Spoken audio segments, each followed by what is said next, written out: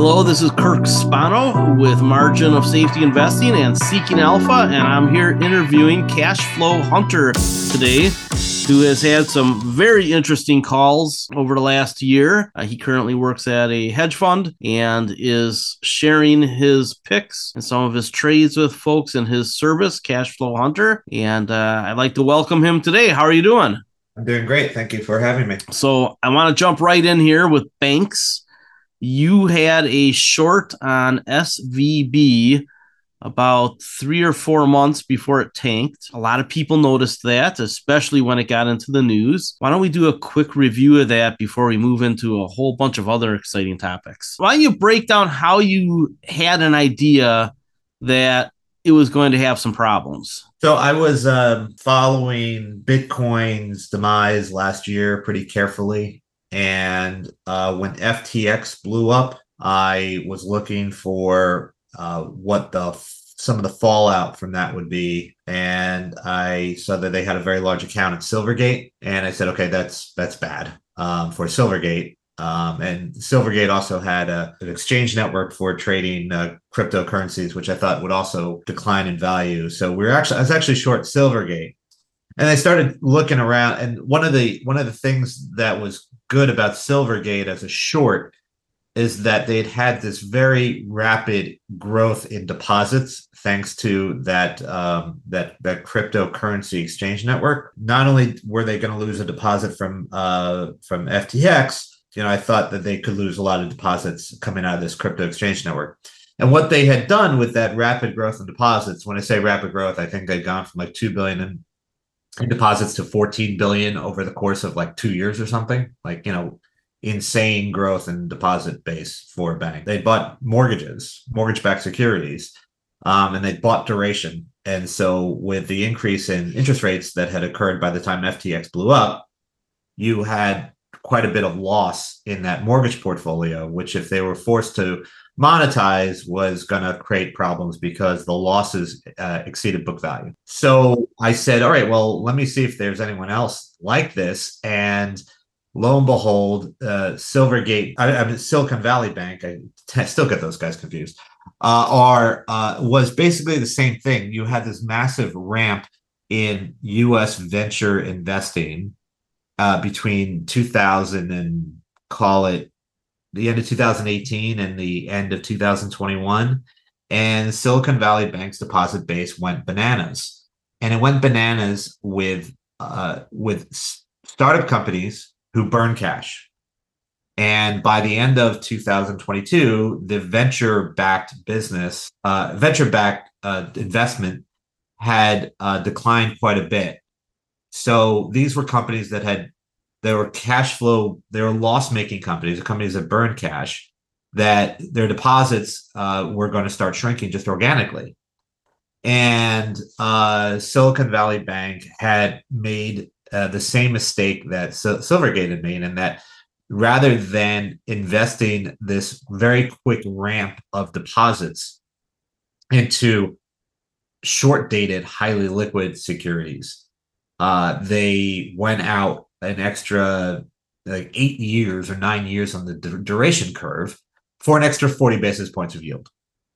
And because of their duration and their hold to maturity portfolio, and they also had in their available for sale portfolio, they had a lot of losses, and the losses there were going to basically wiped out book value if they ever had to be crystallized. You had another shot on goal with Silicon Valley Bank, which I really liked from the short perspective. And you want to try to have as many shots on goal with shorts as possible, because one might not always play out so fast. And so the other shot on goal was they had a loan portfolio that was $70 billion, 21% of which was to startup companies or early stage companies. And I thought in the new dynamic of the venture lending or venture funding world, that those loans could be very impaired, if not zeros. And so 21% of 70 billion is right around $15 billion or $14.5 billion. And so that would have wiped out book value too. So I said, oh, wow, you actually have two potential losses to wipe out book value here. I actually thought the losses in the loan book were going to come out faster than the losses in the hold to maturity portfolio would be recognized. But you started having a bank run. And once and that was precipitated by the company, actually, the deposits started bleeding and they had to sell their available for sale securities. And the available for sale securities they sold, they took a very big loss in. I think it was $1.8 billion. And that $1.8 billion was a 15% impairment to book value. And they did a very stupid attempt to finance that with an equity raise that they didn't get committed. And so by the time they woke up the next morning after they announced that, the stock was already down 25%. And then it just built on itself very, very quickly. So it was a very hard short to hold on to from an equity perspective, because when I first wrote about it, I think the stock was right around 210.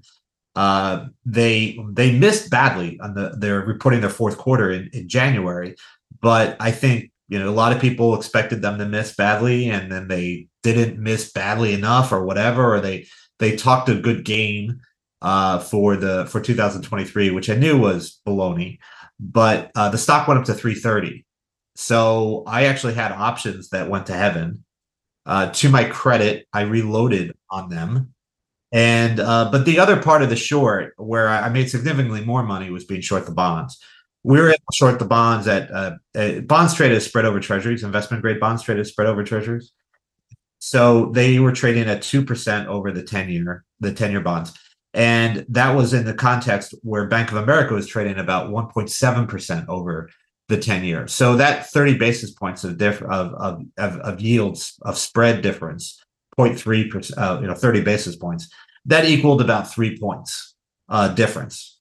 And so I said, okay, well, if this thing trades to Bank of America's spread, I can lose 3 points. And that was, I shorted the bonds at 92 points and I covered them at 41 points.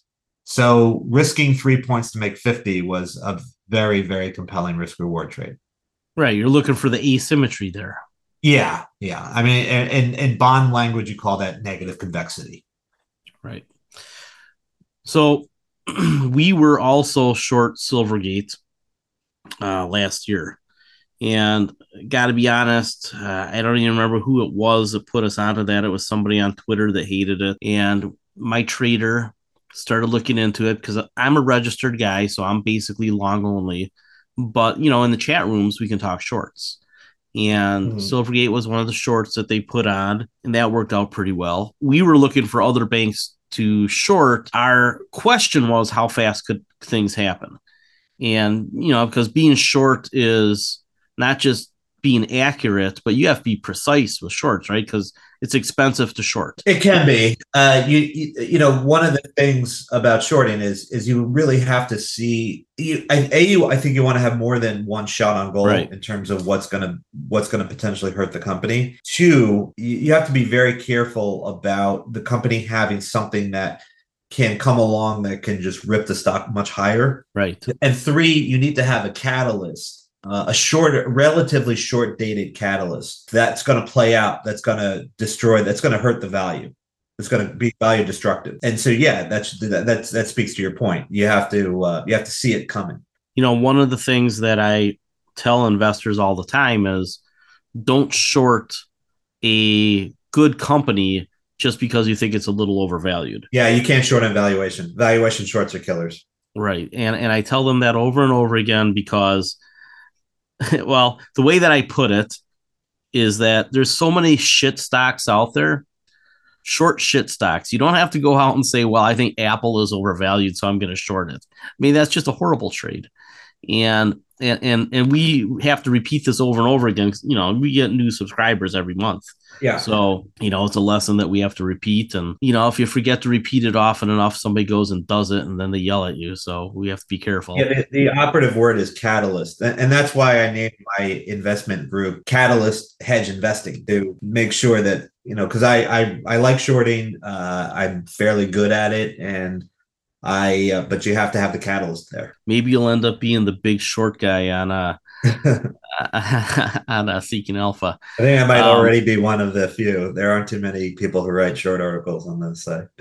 well, I tell you, I have, and I get yelled at for it. So it's not easy to be a short because the longs No, will yeah, really take you to task. they do, and frankly, I like when I write shorter articles. I like to hear the other side. I think that Oh, for it's sure. actually one of the main reasons why I write these articles at all, is to hear the other side. Right. And you're onto something when the people are coming after you and they're just telling you, "Oh, you're an idiot," and you say, Right. "Okay, well, explain to me why I'm an idiot." And Right. they just say, "Oh, Right. it's just a great company." And you're like, I say, "Okay, well, just tell me where I'm wrong.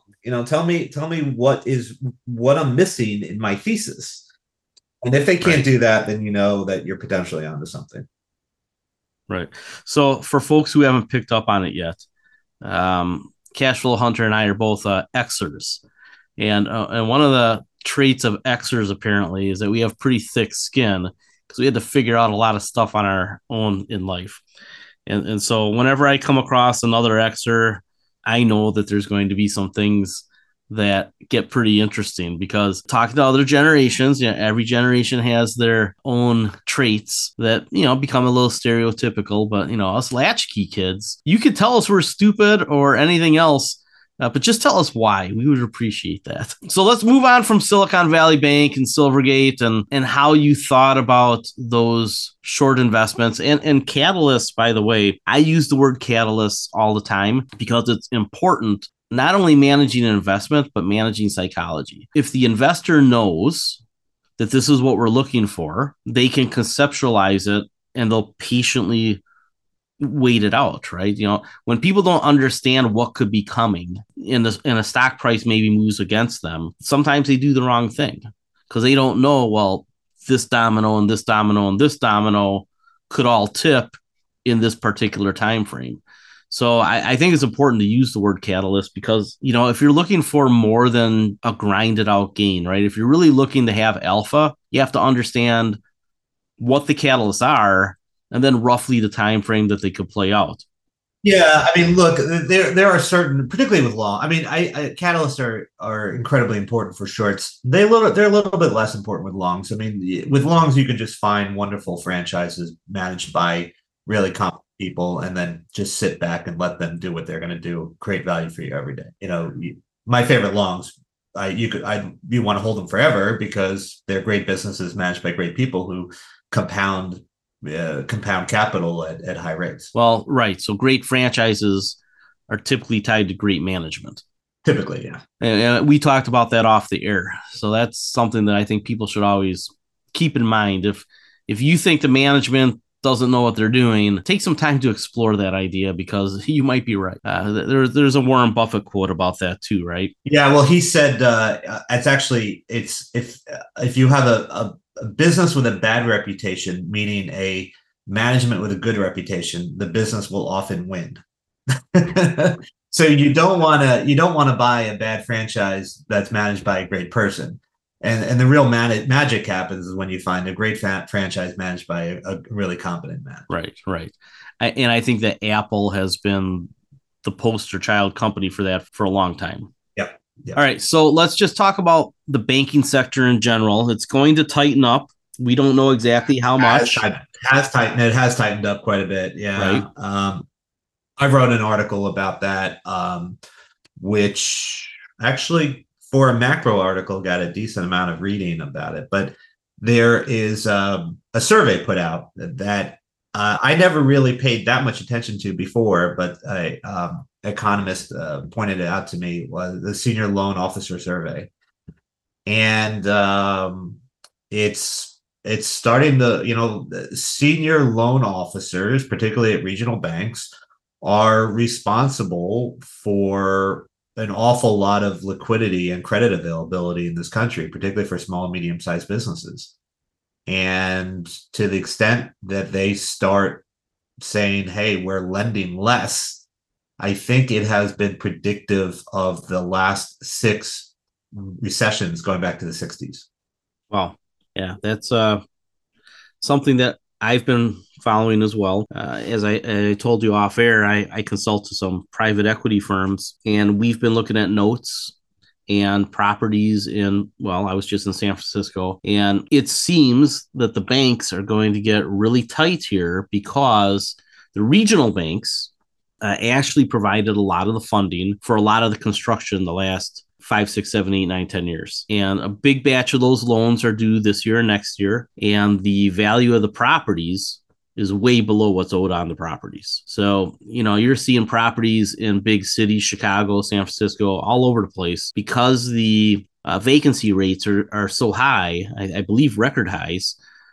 They can't get the rents, which means that the value of the property is lower. How are they going to refinance those notes without actually having to actually do a lot of work on the property to convert it somehow? So we're looking at that right now. Do you think that the impact is going to be that it pushes us into recession and affects a lot of other things?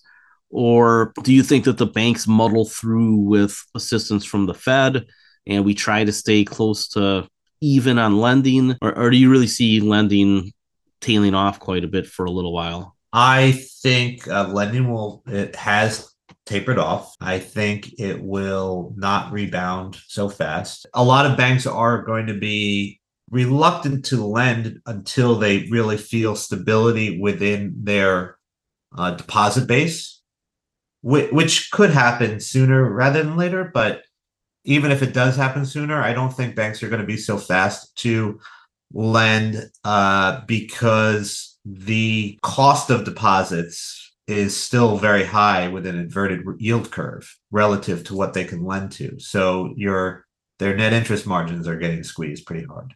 And that is coming right into this debt ceiling, which I think that people misunderstand. We're not going to default on the US debt. However, once the debt ceiling gets raised, that's a lot of liquidity that the Fed has to raise. That's where the government checkbook is. And that means that a lot of money is going to flow out of other places. So we're going to see tight liquidity from replenishing the government checkbook this summer and into the end of the year, something to the tune of 5, 6, 700 billion dollars. And the banks, they've got $1 trillion headache from the commercial loans. I agree. So we could potentially see way over $1 trillion of tightening in the economy. Well, that, $1 trillion here, $1 trillion there is a big deal. Yeah, I agree.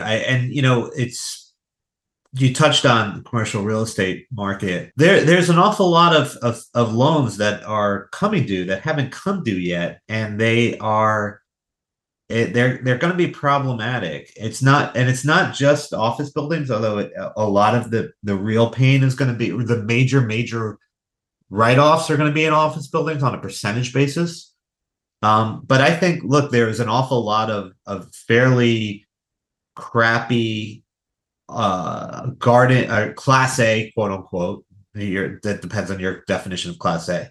Garden apartment communities that were built an hour outside of Atlanta or other Sunbelt states or other Sunbelt cities that were financed at 70 to 80% loan to value, and those trades could be underwater fairly quickly. And a lot of people are not talking about the potential losses that much in multifam. And there was also an awful lot of warehouses and distribution centers that were bought or constructed during the post-COVID surge. And if the economy slows down, those things will not be able to realize rents that will support their debt, particularly when the buildings were built at incredibly low cap rates and they were financed at incredibly low interest rates. And so if the rents don't materialize and the interest rates are higher on the loans, you can have pretty material losses. And I don't know if you follow, but Sam Zell died last week. Yeah.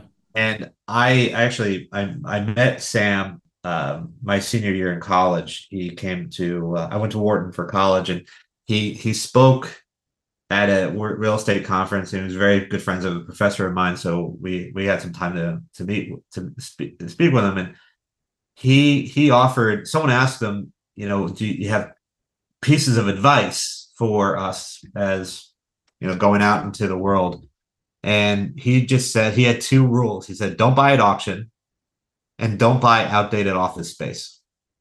And I never forgotten those two rules of Sam. And you mentioned the office building in San Francisco when we were talking offline.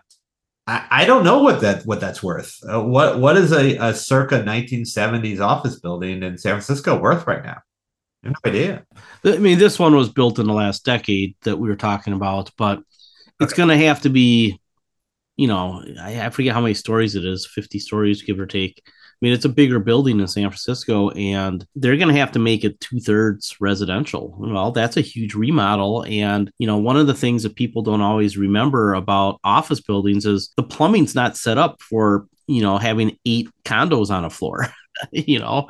So that's Nope, not cheap. it's not. And that's one of the things that the private equity firms who are in family offices I talk to, they look for investments, and they're very savvy when it comes to what is this really going to cost us to redevelop? And there's huge money in real estate redevelopment. I mean, there's no doubt. I mean, we've had a president of the United States who did that for a living.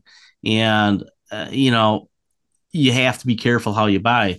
I'll take this all the way down to the other end too. My daughter, who owns a salon, and myself, I've been talking to her for a year about looking at commercial properties rather than renting her space. And there was a strip mall for sale near me in a suburb of Milwaukee that had a sticker price of $1.5 million. Well, it would cost way over $2 million all day long to build this thing, but they had a couple vacancies. The note was under stress. And we went in there and said, yeah, we'll buy it for $1.5 million. We're probably getting it for $500,000 off, maybe $1 million off. And we only didn't get it because somebody with a checkbook big enough to write a cash offer, got it, and we would have needed financing. So, for investors out there, I would say, depending on what your goals are and whether or not you're interested in real estate investing, it's going to be a very interesting market for the next couple of years, I think, as everything resets.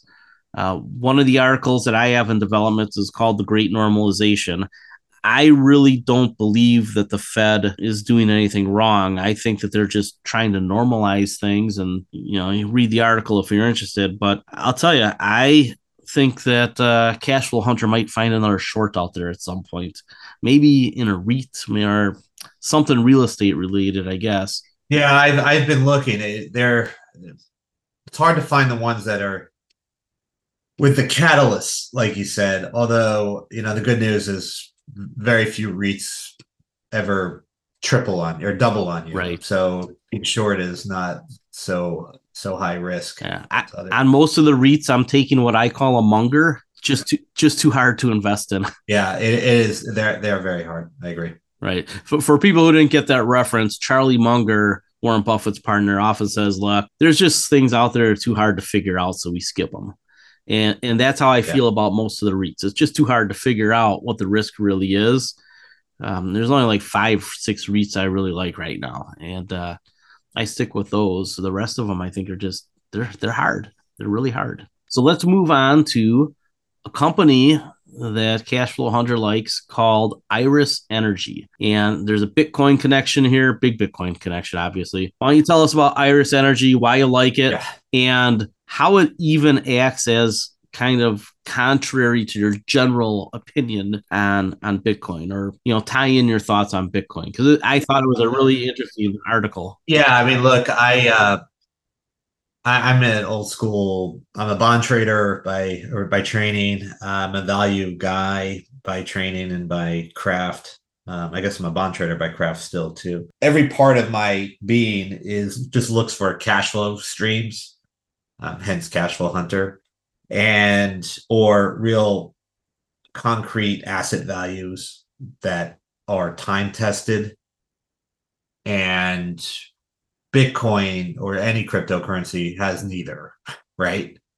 So I have had a healthy skepticism, I would say, of Bitcoin for quite a while. I've watched in horror, frankly, at seeing these altcoins, which have a different moniker that is not for polite society. But We used it with regard to stocks earlier. yeah, that whole crypto bro culture just irritates me, I would say. Maybe I'm just a cranky Gen Xer, as you said. Hey, let me jump in there for a second. I don't think it's cranky. I think that Gen X, for a lot of generational reasons, I think that we developed very good bullshit detectors. That might be true, yeah. And look, I just say that bullshit detector has served me well throughout my career. I came out of college in the late '90s, just as the dot-com boom was coming on full steam. And I just was looking at these companies, trading on the valuation of eyeballs. Remember that valuation metric? Yep. Yep. And I sidestepped a lot of that. In fact, I shorted quite a bit of those things. And so that was my first trial by fire. And then I really made my first real money in this business being at a hedge fund that had the big short on. And it was not something that we just said, okay, let's get short the housing market in 2007. I was starting to get pretty skeptical about the housing market in 2002. And we started putting on the big short in size in 2005. So I watched that movie, The Big Short. I read the book, obviously. I know a lot of those people. I've spoken to a lot of those people in that movie. And so I kind of lived that space. So I guess that just sort of says my healthy skepticism / bullshit detector has served me well throughout my career. And, I would say that a lot of Bitcoin traits follow that.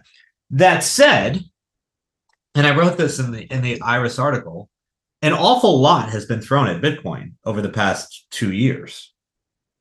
And it's still there. It's still hanging out at $25,000 per coin. Now, I think it's very, very difficult, even for the truest believer of Bitcoin, to really point to concrete intrinsic value of Bitcoin. Now, a lot of people say, well, yeah, you can say the same thing about gold. And it's not really the same thing, because there are a lot of people who want to wear gold jewelry. Nobody wants to wear Bitcoin jewelry, right? I mean, there is a practical use for gold. And so, and it's been a store of value for 5,000 years. So they're not really the same. But again, like I said, an awful lot's been thrown at Bitcoin, and it's still with us. And so my other gripe with Bitcoin is the franchises that have been established for people to invest in Bitcoin and bet on Bitcoin are, in my opinion, just horrific. I mean, they're just terrible, terrible structures. I think Coinbase is a ridiculous business model that had a moment in time where it could arbitrage inefficiency in the marketplace. And that time has generally gone. Now it's basically just earning interest on USDC, for the most part. That's how it's making a lot of its money, other than ripping off people on too high of commissions on cryptocurrency trades. And then MicroStrategy is just an over-levered underwater bet on Bitcoin that was perpetrated by a guy who's had a software company that he hasn't been able to grow for 20 years. And this is a Hail Mary pass. I have followed Michael Saylor a very long time, just because he's been a purported rock star a couple different times. Yeah. And I started in the middle 90s. I've never been able to figure out why he's newsworthy. He's not a big deal from what I can tell. And maybe I'm wrong. Maybe he was a hot shot when he's got started, but I haven't seen anything particularly credible from him in a long time. And I say that as a guy who's been convinced that Bitcoin is a thing. Our thesis 3-4 years ago, and especially in 2021, was that most of the altcoins would go to zero. A handful of the project based coins that are going to be around and are getting adopted by the banking system and the financial system will stick around. Ethereum, Ripple, a couple others, Chainlink, and, they all have roles with big banks and World Bank and IMF, things like that. And then Bitcoin, we look at as part of a geopolitical argument that the emerging markets and a lot of our enemies and even our frenemies, they want to hedge against the dollar, and Bitcoin is part of that, along with the new brick currency and things like that. So if they adopt it, it'll go much higher. If they don't adopt it, it's a gambling token. Yeah, so I agree. I guess my point is look, I can be a skeptic of Bitcoin all I want. The fact of the matter is it's still around. There are people who value it a certain way, and who am I to say that they're wrong? Right. So that said, I want to have, so I'm not going to give up on my short leanings on Coinbase and MicroStrategy, but you can't just sit there being short without, basically affect those things trade with Bitcoin, right? Bitcoin goes up, those things go up, and they often go up, right? 1.5 beta to Bitcoin. So you're looking for a pair trade. And Iris has a lot of the virtues that I look for. They have a clean balance sheet, unlike Coinbase and unlike MicroStrategy. They have what I consider to be a really interesting and capable management team. Again, unlike Bitcoin, and unlike Coinbase, and unlike MicroStrategy. And they have a pretty simple business that has some structural advantages. And that comes from renewable cheap power contracts. So to the extent that Bitcoin can trade above, I think I estimated about $18,000 a coin, these guys are going to make some really good money every day. And they don't make any bets. They sell the Bitcoin as soon as they mine it. So it's a really natural pair. And to be honest, I actually kind of like the business enough that I don't even need to have the short on against it. And if you look at it versus everything else in the crypto space, be it Coinbase or MicroStrategy or other miners, it's just night and day in terms of its capital structure, in terms of its management team, and frankly, I think in terms of its economics. So I like it. And the last thing is, I do believe that their data centers are new enough and good enough that if Bitcoin disappeared tomorrow, they'd be able to repurpose those assets for something. Now, would you get $4 a share of value? That's hard to say. It's entirely possible that you could get more, but it's not a zero. Whereas I think that MicroStrategy is potentially just a zero, right? If Bitcoin is underwater when their debt comes due, it's a zero. Right. We have invested in Marathon, similar thesis as this. A little bit Riot, but we really pivoted to Marathon. I like Marathon better. But Iris Energy, Marathon. If you go to the Iris Energy investor presentation, they have a really good chart in there that shows all these miners and what their debt is, and what they're generating. So it's I will say, for folks, you should read this article, the Iris Energy article that he put out, and then go read the presentation and the Q10Q, because like I said, I've been in Marathon, and I'm going to look at this one now because I like what they've done. These guys have a net cash balance sheet, whereas Marathon still has that big convert coming up. Right. So Marathon, when Bitcoin prices crashed, they got a little over their skis and they had to finance their way out. And that's going to work against them on the, I guess, the margin side would be the way to describe it, right? Because they're going to have to pay off their bills. So this one being, debt free, And I look at this and I go, well, if you want to be long a company that's in this space that has some residual value if Bitcoin, disappears, this is an interesting idea to me. It really is. I'm gonna look into this one because it may be an improvement on the one that I've been playing with. Yeah, I put a comp table in the article, so you can see that this is on almost pretty much every metric. This is cheaper than most other miners. Okay. Yeah, fantastic. All right. So you have a high conviction trade going on in 3M right now. So why don't we pivot Yeah, on over there? I know that we've talked a lot of financials. Let's get into industry. sure. So this was I was actually kind of blown away by the feedback that this article got. It got like I think over 40,000 page views, something like that, which is pretty high. So 3M, again, a story that checks a lot of boxes.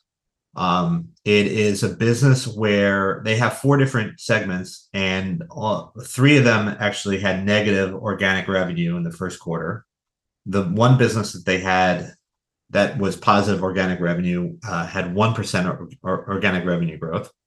And that's their healthcare business, which they were talking about spinning off in the first quarter of next year. But with 3M, you have two shots on goal of value destruction here. The first, which I think we're probably going to get some sort of resolution on in relatively short order, is they bought a company that provided earplugs to the military that just didn't work. And so you have over 200,000 veterans with hearing damage. So that's it's just a terrible thing to happen to our people who are serving our country. It's just politically that's a disaster, right? I mean, who's going to say, oh yeah, well, screw the veterans, right? I mean, it just doesn't happen, right? So the company is saying they've been trying all these different legal maneuvers. They were trying to bankrupt the subsidiary, which is something that Johnson & Johnson tried to do with their talc liabilities.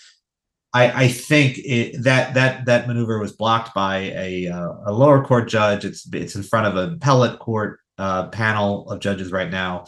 They are likely to uphold the lower court decision. If that happens, and that's going to happen, I believe, in the next few weeks, then the company is going to have to negotiate some sort of settlement. They have initially said, "Oh, well, we'll pay $5,000 a person." Well, $5,000 a person is $1 billion. $5,000 for hearing damage? I mean, there's just no way that is going to fly, right? It sounds like they might need to add a zero. That's my take exactly. I think it's probably more like between. I think 50 is probably the low end, and 100,000 per person is probably the higher end. So we're talking between 10 and $20 billion potential liability. Now, I think there's people on the sell side who are estimating 5 to 6,000. If it comes through at 5 to 6,000 in terms of a settlement, that'll oddly be considered a win, but that will blow out, that destroys their free cash for a year. It's just gone. And right.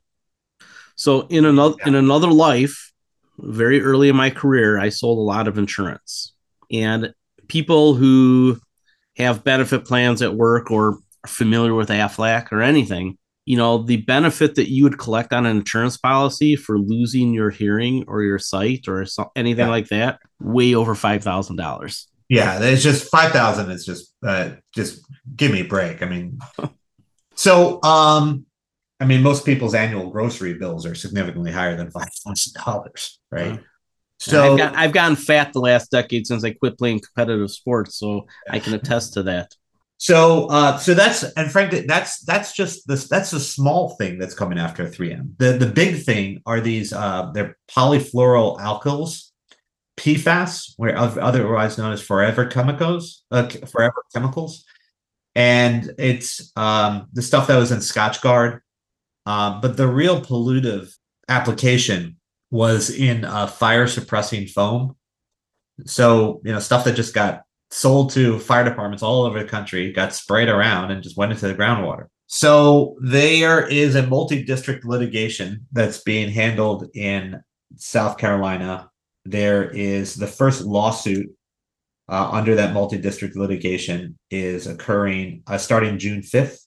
It's the city of Stuart, Florida, suing 3M. So there are a couple of things with that case. One is it's just one out of like 4,000 potential litigants. So if there's going to be a settlement, it's going to have to occur somewhere either before or after that case happens. But I think that the facts that are going to come out in that case are going to be pretty damaging to 3M in terms of what they knew when. That's frequently sort of a nasty thing for them. And that's what triggers punitive damages a lot of time. Right. And so 3M actually already settled with the Twin Cities for $850 million. One metropolitan area with pollution for these PFAS, $850 million. So, there are people saying, oh, well, 3M will just settle for like $10 billion. And my answer is, well, they settle for the Twin Cities for 850. And I'm not saying that every city is going to be the size of the Twin Cities, but there are an awful lot of cities that are suing these guys. But the real headshot that could come, regardless of what happens with these lawsuits or any kind of settlement from these lawsuits, is that the EPA has put forth two things. One is the acceptable level of PFAS in groundwater. They put out a regulatory proposal in March of 4 parts per trillion. That's generally regarded as safe content of PFAS in drinking water. Most places right now are 70 parts. The delta from 70 to 4 potentially is going to cost like $300 to $500 billion to clean up. I mean, the numbers are staggering. So, and then the EPA is also trying to get PFAS labeled as a hazardous material. If they get the hazardous material designation and the 4 parts per trillion regulation becomes law, then any water system that has more than 4 parts per trillion becomes a Superfund site, in which case the EPA becomes judge, jury, and executioner. And there's no trial. There's no appeal. The EPA says, this is a Superfund site. You guys made the chemicals that are in the Superfund site. Pay us. It's a fine. And there's no appeal. I mean, it's like appealing the IRS. You can't do it, right? It just doesn't happen. So I think that's the true headshot, and that is what comes through almost regardless of what happens with any of these cases in South Carolina. But you're going to start seeing, I think, some pretty nasty stuff coming out of South Carolina. And I think the best possible situation for 3M is that they settle this litigation, this multi-district litigation, for like $30 billion, and they do it over 30 years.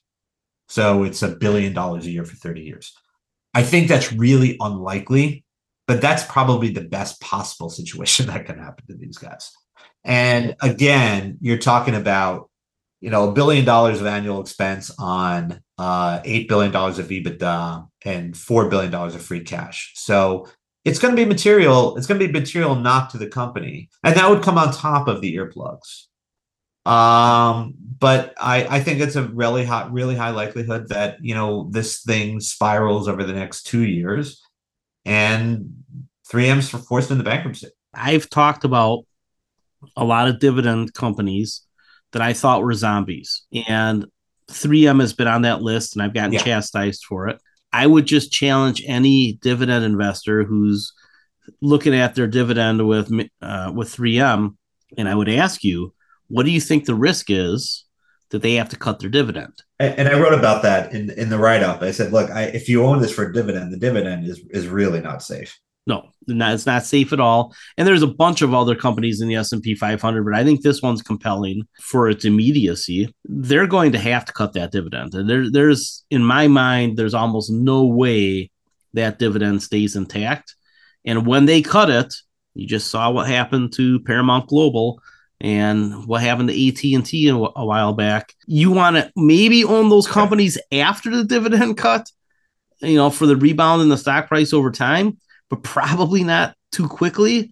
Right. And you sure as heck don't want to own those stocks going into the dividend cut because you're going to lose a lot of value. I agree 1,000%. And the joke of the matter is, frankly, is that they want to do this spinoff of their healthcare business because they think that would unlock a lot of value. And I walk through in the article how that wouldn't actually be the case. But if they do spin off the healthcare business, the dividend's almost going to have to be cut if they do that. Now, the spun out healthcare business might pay a dividend, but how many people add up the dividends in the two different companies and say, okay, well, I'm still okay, right? That usually doesn't happen. Well, and a similar thing happened to AT&T when they spun off Warner, right? They lost all that revenue from Warner, so they had to cut their dividend, and people, they lost their minds. But AT&T is a much healthier company now because of it. However, people always look back and they're just so angry that they can't see that AT&T is a better company now than it was before. Yeah, I agree 100%. So look, I think, and that dividend cut's another shot on goal with 3M. So you have really 3 shots on goal there. And again, there's nothing there that's going to really rip the thing up in your face. And once again, I own longer dated puts in 3M, which are cheap because it's a low volatility company. So there's not much volatility priced into the puts. But we're also short the bonds in pretty good size. And I think that's, again, an incredibly wonderful risk-reward trade. All right, let's finish up because I know we both have places to go on a Saturday. That's when we're recording, folks. Let's finish up with energy. Everybody loves talking about energy. And let's take a look at some of the pipeline companies. In particular, you like Enterprise Products Partners. Yeah, I mean, look, I with longs, you just want to buy, really, if possible, irreplaceable assets or irreplaceable franchises. I mean, nothing, I guess, is really irreplaceable at the end of the day, but for the most part, I think Enterprise Products has irreplaceable assets that have become only more irreplaceable as the environmental and permitting process has become more unfriendly to pipe, and it's become more expensive from a labor and materials perspective to build pipelines. And these guys, they connect to every major refinery, every major cracker on west of the Mississippi. And they also own the bulk of the natural gas liquids export infrastructure at the Port of Houston, which is where a lot of the domestically produced natural gas liquids, such as propane and ethane, really mainly propane is what gets exported, are delivered.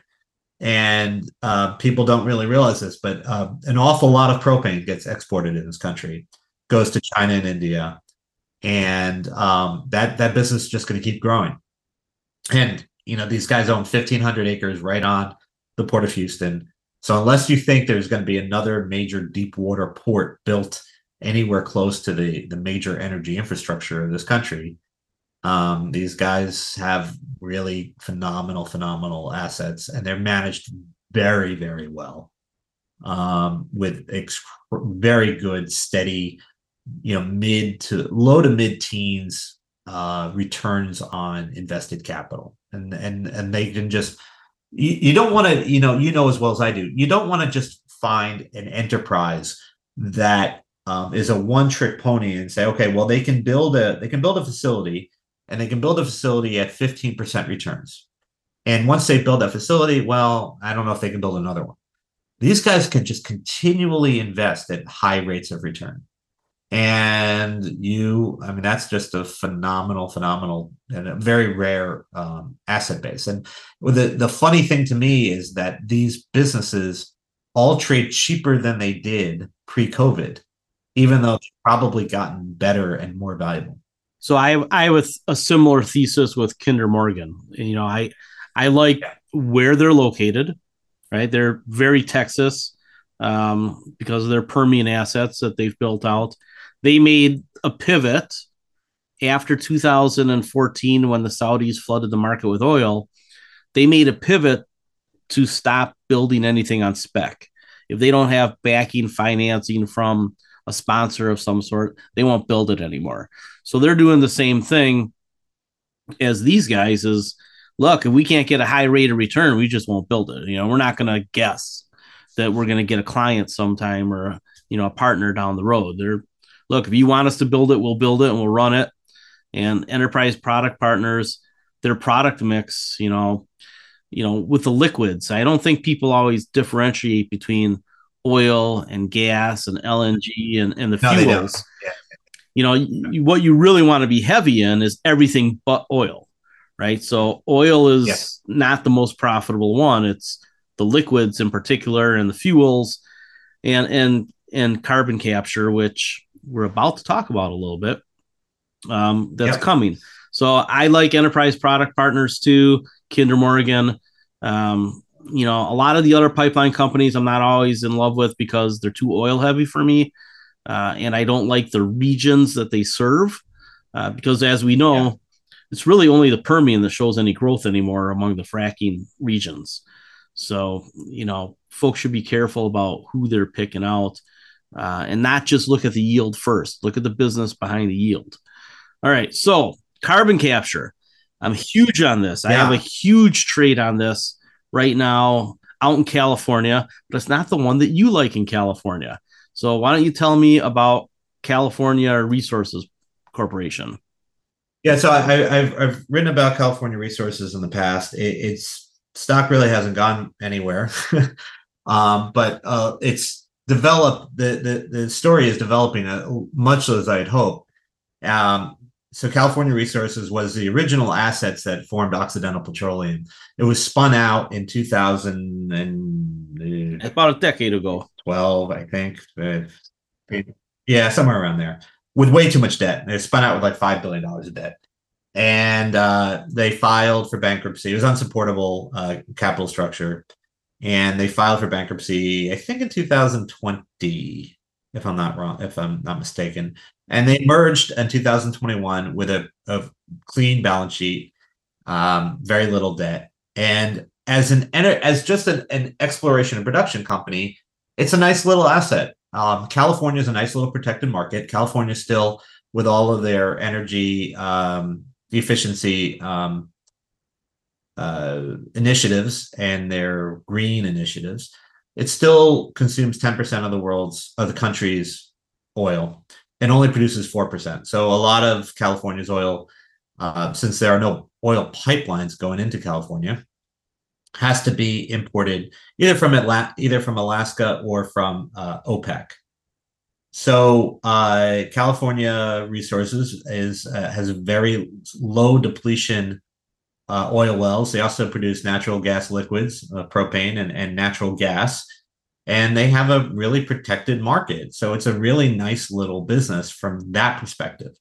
And really all you're paying for right now is that business.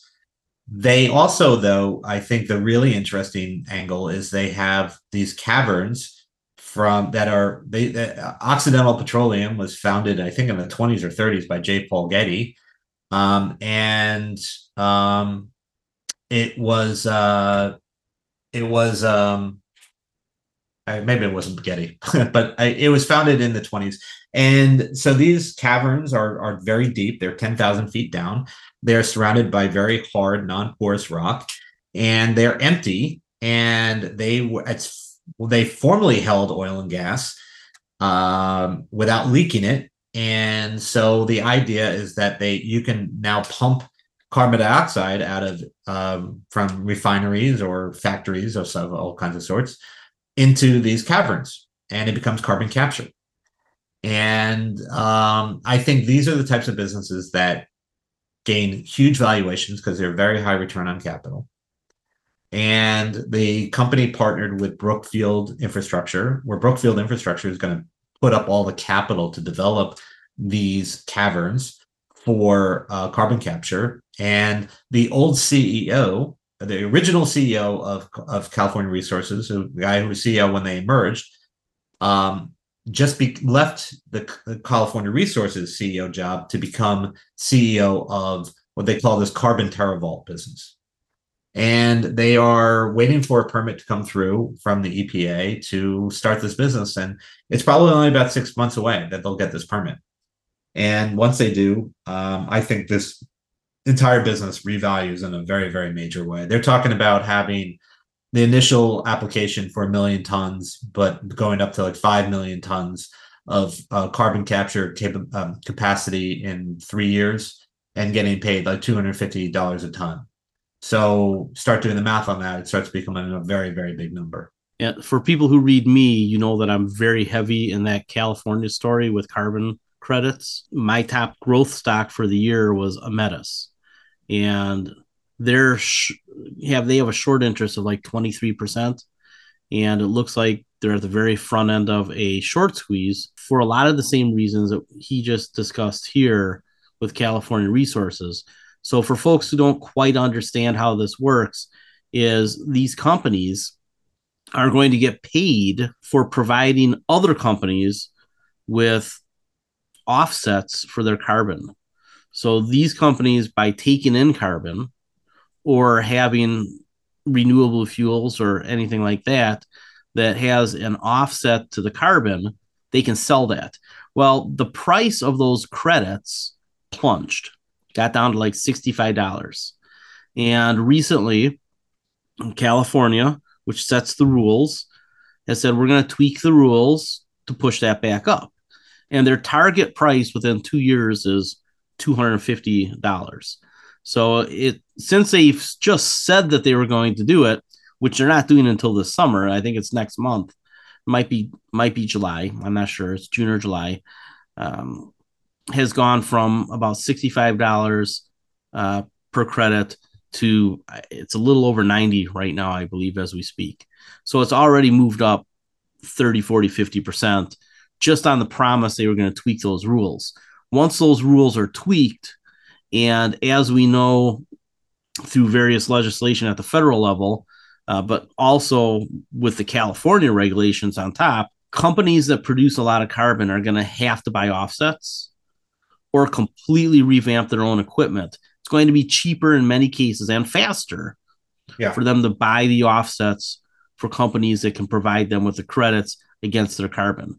So the upside on these kinds of stocks around the country, especially with the Inflation Reduction Act, really incentivizing them. And even the big oil companies are going to do well, or Chevron, Occidental, Exxon, they can all do this in Texas. There's going to be a lot of money. The companies that probably turn the biggest gains for you, though, as an investor, are the little companies that aren't highly valued. So you could buy Exxon or Chevron or Occidental, and I buy a lot of Occidental. I've been buying it for a couple of years. Is good. However, if you're looking for a big capital gain, I think California Resources, which is one that we've looked at, and Ametis, and pick your company. If you can find one out there that's going to, all of a sudden start dropping all kinds of money to the bottom line, in most cases, that's not priced in right now, right? Almost everything in the large caps is priced in because that's a very efficient market. Small and mid caps are usually getting that value because it's not priced in. Any other thoughts about energy that you think are big themes for the next few years? Look, I mean, natural gas is in the dumps right now, and inventories are high, but there's an awful lot of LNG that's going to start being exported. I think Europe dodged a bullet this past winter with a mild winter. Yep. And they basically shut in all of their high energy industry. I don't think that Europe is going to be permanently shutting in their high energy using industry forever. Yeah, I guess you could have another couple of warm winters in a row. But if you don't, there's going to be an awful lot of demand for natural gas coming out of Europe. And, I still like So I still like natural gas plays, and they've come down a lot. You just have to make sure, like anything in energy, that you're buying these things. You make your money in energy buying when everything's gone to hell, not when prices are high. So natural gas back at $2 or 2.50 is down to back to a relatively low level, and particularly when you start having these LNG export facilities are going to start coming online. So I like natural gas, but yeah, you have to obviously pick your assets, pick your management teams carefully. So Yeah, I agree on Europe, what you yeah, said there, and I would throw in India. I think India is a catalyst for a lot of energy growth in the next yeah. several years because they just can't transition fast enough. No, they and actually that's a great point. And India is actually, I think India is now the largest importer of U.S. propane right now. Yep, I think that's right. it is. And look, they're an awful. India has terrible pollution problems, and a lot of it is caused not by heavy industry. Frankly, a lot of it's caused by people have ovens in their backyards that are fueled by coal or by dung. Yep. A much cleaner propane is a cheap replacement for both of those fuels, and it doesn't take much to distribute propane tanks with little burners attached to them. And so that is a big initiative by the Indian government. I think it's going to continue to be a big initiative by the Indian See, government. what they need in India is there's an Ace Hardware by me that I just bought a new propane Weber grill. Yeah. All right. Yeah. Well, man, I tell you what, that was a super interesting conversation that we started, oh man, an hour and a half ago. I will definitely have to keep a closer eye on your articles. I know you're a little newer on the platform, and man, pretty exciting things that you're talking about. I know that short investors should be interested in you for sure, but even people who just want to double check to see if there's a lot of risk to their dividend stocks. I mean, I think that that's a vital service here because on Seeking Alpha, there's a lot of dividend investors. That's the last thing you want if you're a dividend investor is to see your dividend get cut. An awful lot. Not just because you get less income, but you usually take a huge capital loss. Yeah, well, because if like if you're the dividend investor and you're not getting the dividend, you sell the stock. So Right. bond traders are colorful personalities, and they have a lot of sayings. Most of them are, again, not acceptable in polite society. But one of them is the road to hell is paved with positive carry. And positive carry for bonds is the coupon that you earn owning the bond, and I think you can translate that to dividend stocks. Right. The road to hell is paved with the dividend yield, and to the extent anyone owns 3M because of the dividend, I think it's worth re-examining that strategy. Right. Another way that I would put that for people is that if you're buying a stock for the yield without looking at the actual valuation and the strength of the business, you're taking a huge risk. 1,000%. Because a lot of these dividend stocks in a no growth or slow growth environment cannot possibly sustain those dividends long term. And if they have negative catalysts like 3M seems to have, it's just even more dangerous. And I will look forward to your newer articles. Fortunately or fortunately, most people are going to have to subscribe to Catalyst Hedge Investing to get the bulk of my new articles, but I'll still be putting out some on